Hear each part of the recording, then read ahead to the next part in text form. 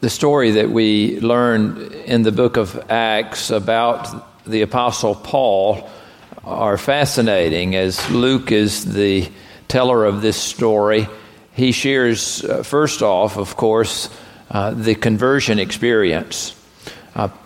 Paul, who was formerly known as Saul, was this self-appointed police for those that were leaning Christian in their Jewish walk.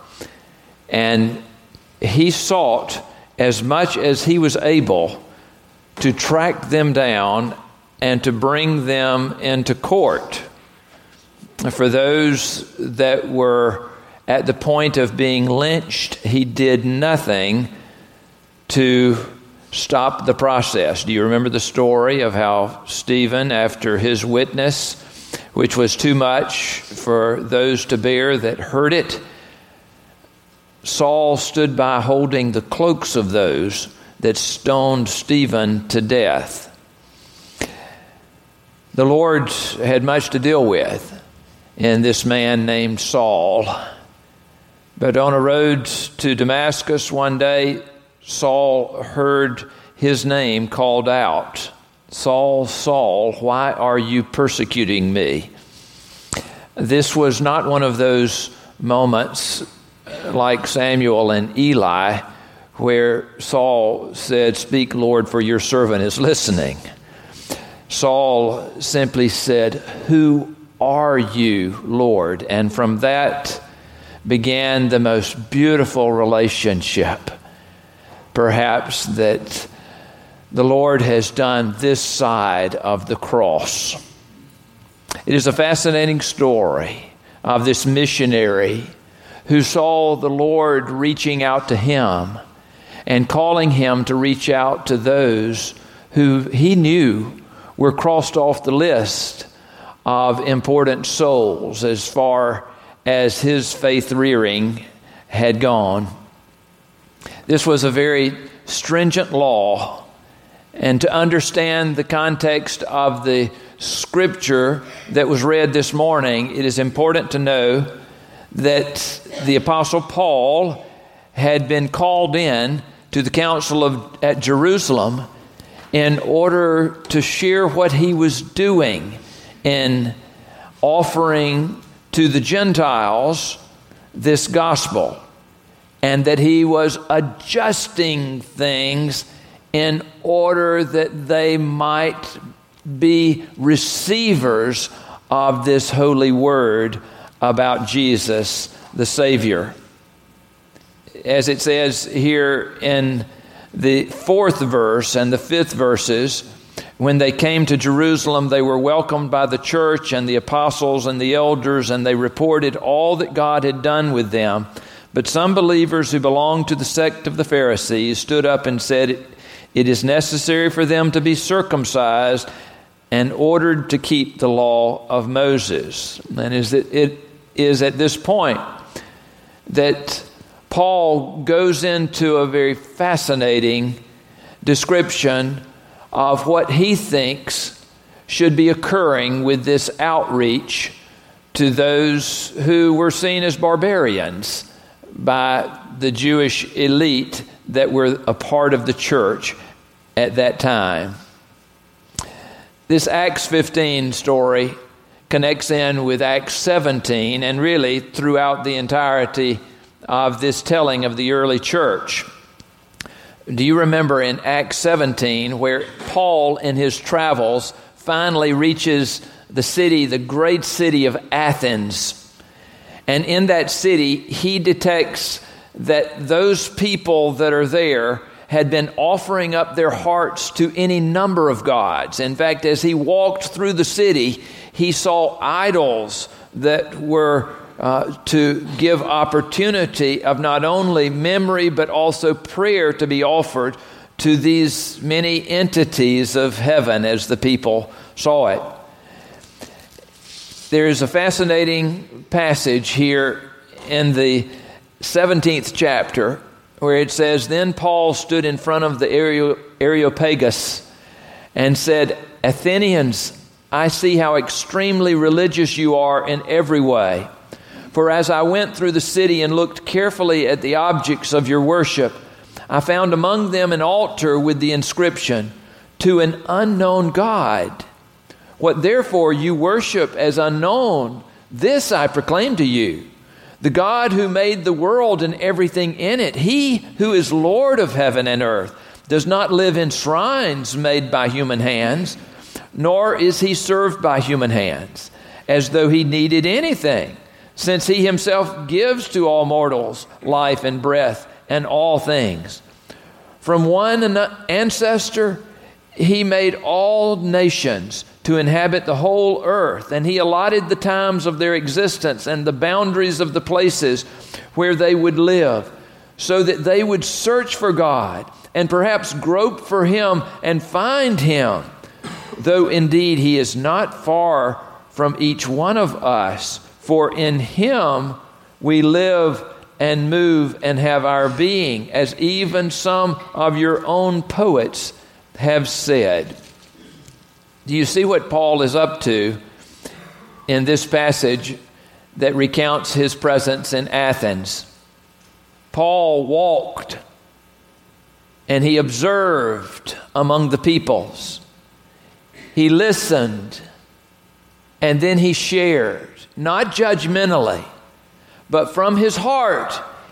He shared in the context of community of which he saw himself as being a part. Kairos is prison ministry in the Emmaus Walk tradition. I've had the opportunity to be a part of a team that offered Kairos down in Wilcox County to the prison there. On the occasions that I was participating, I was fascinated that in Kairos ministry, the team of those who are going in have to meet together 7 or 8 times in preparation for that event. And when they meet to get together, they speak the same mantra over and over again, which is listen, listen, love, love. It is a beautiful statement, which becomes a part of the very heart of those that are about to offer Christ in the midst of very difficult circumstances and difficult people. I think that this theme is a part of what Paul was working with. Listen, listen, love, love. It too, I think, is the nature of what's going on in our community through a group of persons that have entitled themselves Beloved Community. They don't do that exclusively. They seek to do it in connection with every person that is in Bullock County. But they take that moniker from Martin Luther King Jr., who talked over and over again about beloved community and how he expressed himself in his nonviolent frame of mind to be able to work the Lord's justice. One thing I read that he said, while we abhor segregation, we must love the segregationists. That is profound to think about. While we abhor segregation, we must love the segregationist. This week I called our mayor, Jonathan McCollar, just to talk with him a bit because I had heard about a part of his administration focusing specifically on what it means to be inclusive and diverse in this community. In fact, they have given it a name, and I think this will be walked out even more so in the community over this next year, but they're calling it One Borough. One Borough. Be listening for that. The reason I was calling him is that I had heard that they had named it One Borough, which got me to thinking we have our visioning that's going on. One in Christ. Do you remember this from last week? One in Christ, one community, one calling. And I told him, I said, I think it is an interesting coincidence that we, not knowing what you all were doing, have come with such a similar name to the same sort of ideas. Now, after last week's worship, there was at least one person who said, I wonder if they're trying to work an angle on the one church plan as we're preparing for General Conference. That's one of the proposals. And I want to tell you straight out that this is not some kind of angle on the one church plan. For one thing, I will have no vote in regard to that. And we will deal with the church whether it comes down traditionalist or whether it comes down one church, whatever are the decisions that are made at General Conference, we will still be Pittman Park, gathered in praise of the Lord Jesus Christ. Amen. You and I have big things before us to do. And one is to live out community in the way that the Apostle Paul did. Even better yet, in the way that Jesus did. Can you remember the way in which he was accused of taking fellowship with those that the church had already written off and would have nothing to do with? Well, Paul had that infused into him, I believe, on the road to Damascus. As he began to listen to the Lord, he realized that he was following a Lord who was a listener, who cared about community and all persons within the community. This is a melting pot that we simply call Statesboro. You and I are a part of a community that is very diverse. I saw a bumper sticker just this week. It was on the back of a car that was traveling down the bypass, and it read, "This world is but a country, and all of us are citizens of it." Now, I looked closer. I thought to myself, surely they're from Asheville, North Carolina. But it was a Bullock County tag.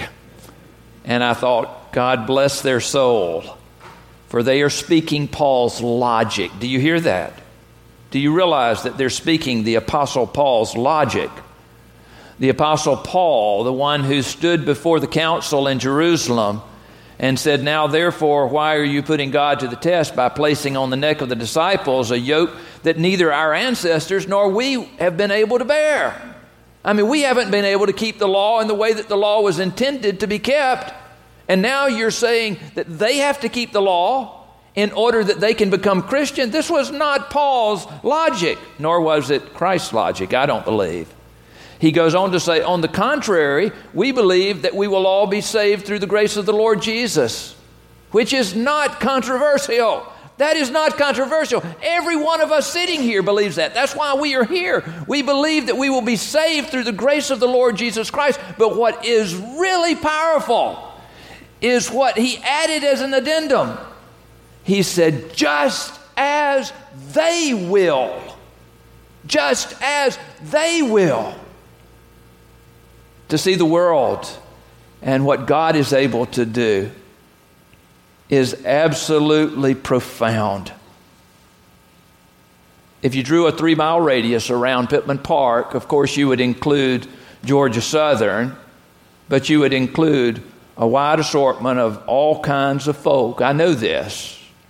I know it up close, and I see it just like you see it.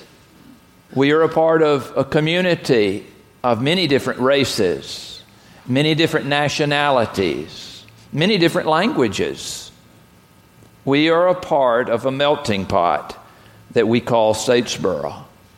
For the past several years, on Ash Wednesday, I have marked the foreheads of many a person with ashes, reminding them, from dust you have come, to dust you shall return.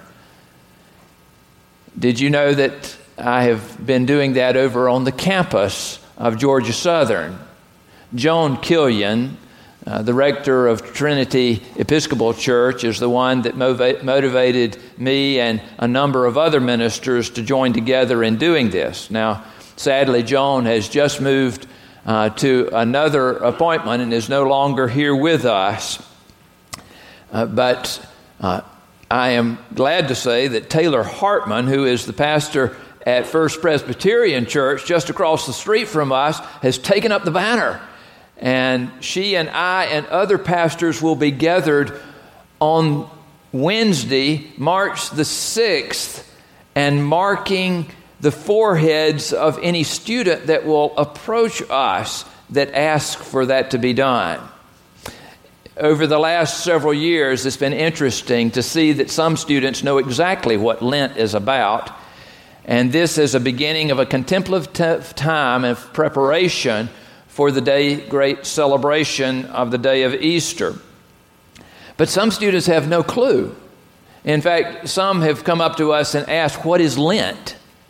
And as we try to explain that to them, some will say, well, I don't want you to mark my head with ashes. But others will say, yes, I very much do want you to mark my head with ashes. And I want to try this. We had a young man come up to us a couple of years ago now, and he was so bold as to ask, could you tell me what the church is and what it is about? Joan and I were caught off guard. In fact, I began to look around to see if there were candid cameras somewhere, because I thought to myself, he can't be real. I mean, there's nobody in our community that doesn't know what the church is. There's nobody in the nation that doesn't know what the church is, surely, you know? And I began to think, okay, I'm going to watch this guy because he's going to meet up with a bunch of friends just around the corner, and he's going to laugh at having gotten to us. And I did. I watched him as he walked with a very straight face and didn't meet up with anybody. Why? Because now I believe that we live in such a diverse community that there are some that still do not know what God is up to through the church. There was a survey not long ago of those persons that have no religion by their own claim. It was a group of 18 to 34-year-olds that were being surveyed. And the question was, of these that said that they had no particular interest or allegiance to a religion, they were asked, how interested would you be in hanging out with a church pastor or staff member? Now, you know how that went over with that group, don't you? 84% of them said they had no interest whatsoever in hanging out with a pastor or with a staff person of a church. It is interesting to me that 16% of them might have liked to have a conversation, you know? That's interesting to me, that 16% who didn't consider themselves to have any faith at all would like to have a conversation. You and I realize that we live in a culture that says no to the church. If you're honest with yourself and you look into the melting pot of this community that we call Statesboro, you know that there are some that want to have nothing to do with the church at all. I believe that in some way we are being called to be the church in our culture that says yes to the community's no. However, there was another question that was added to that survey, and the question was, what, if anything, do you like or would you like about the church? And there was a resounding answer among 100% of the respondents that said community. Now, this is powerful. Now, get this. Here we are talking about one in Christ, one community, one calling.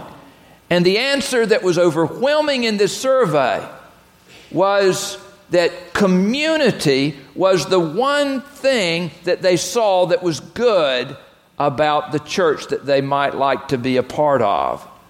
In fact, one person wrote specifically on the survey, I would be more likely to attend church if I could find a community I could relate to.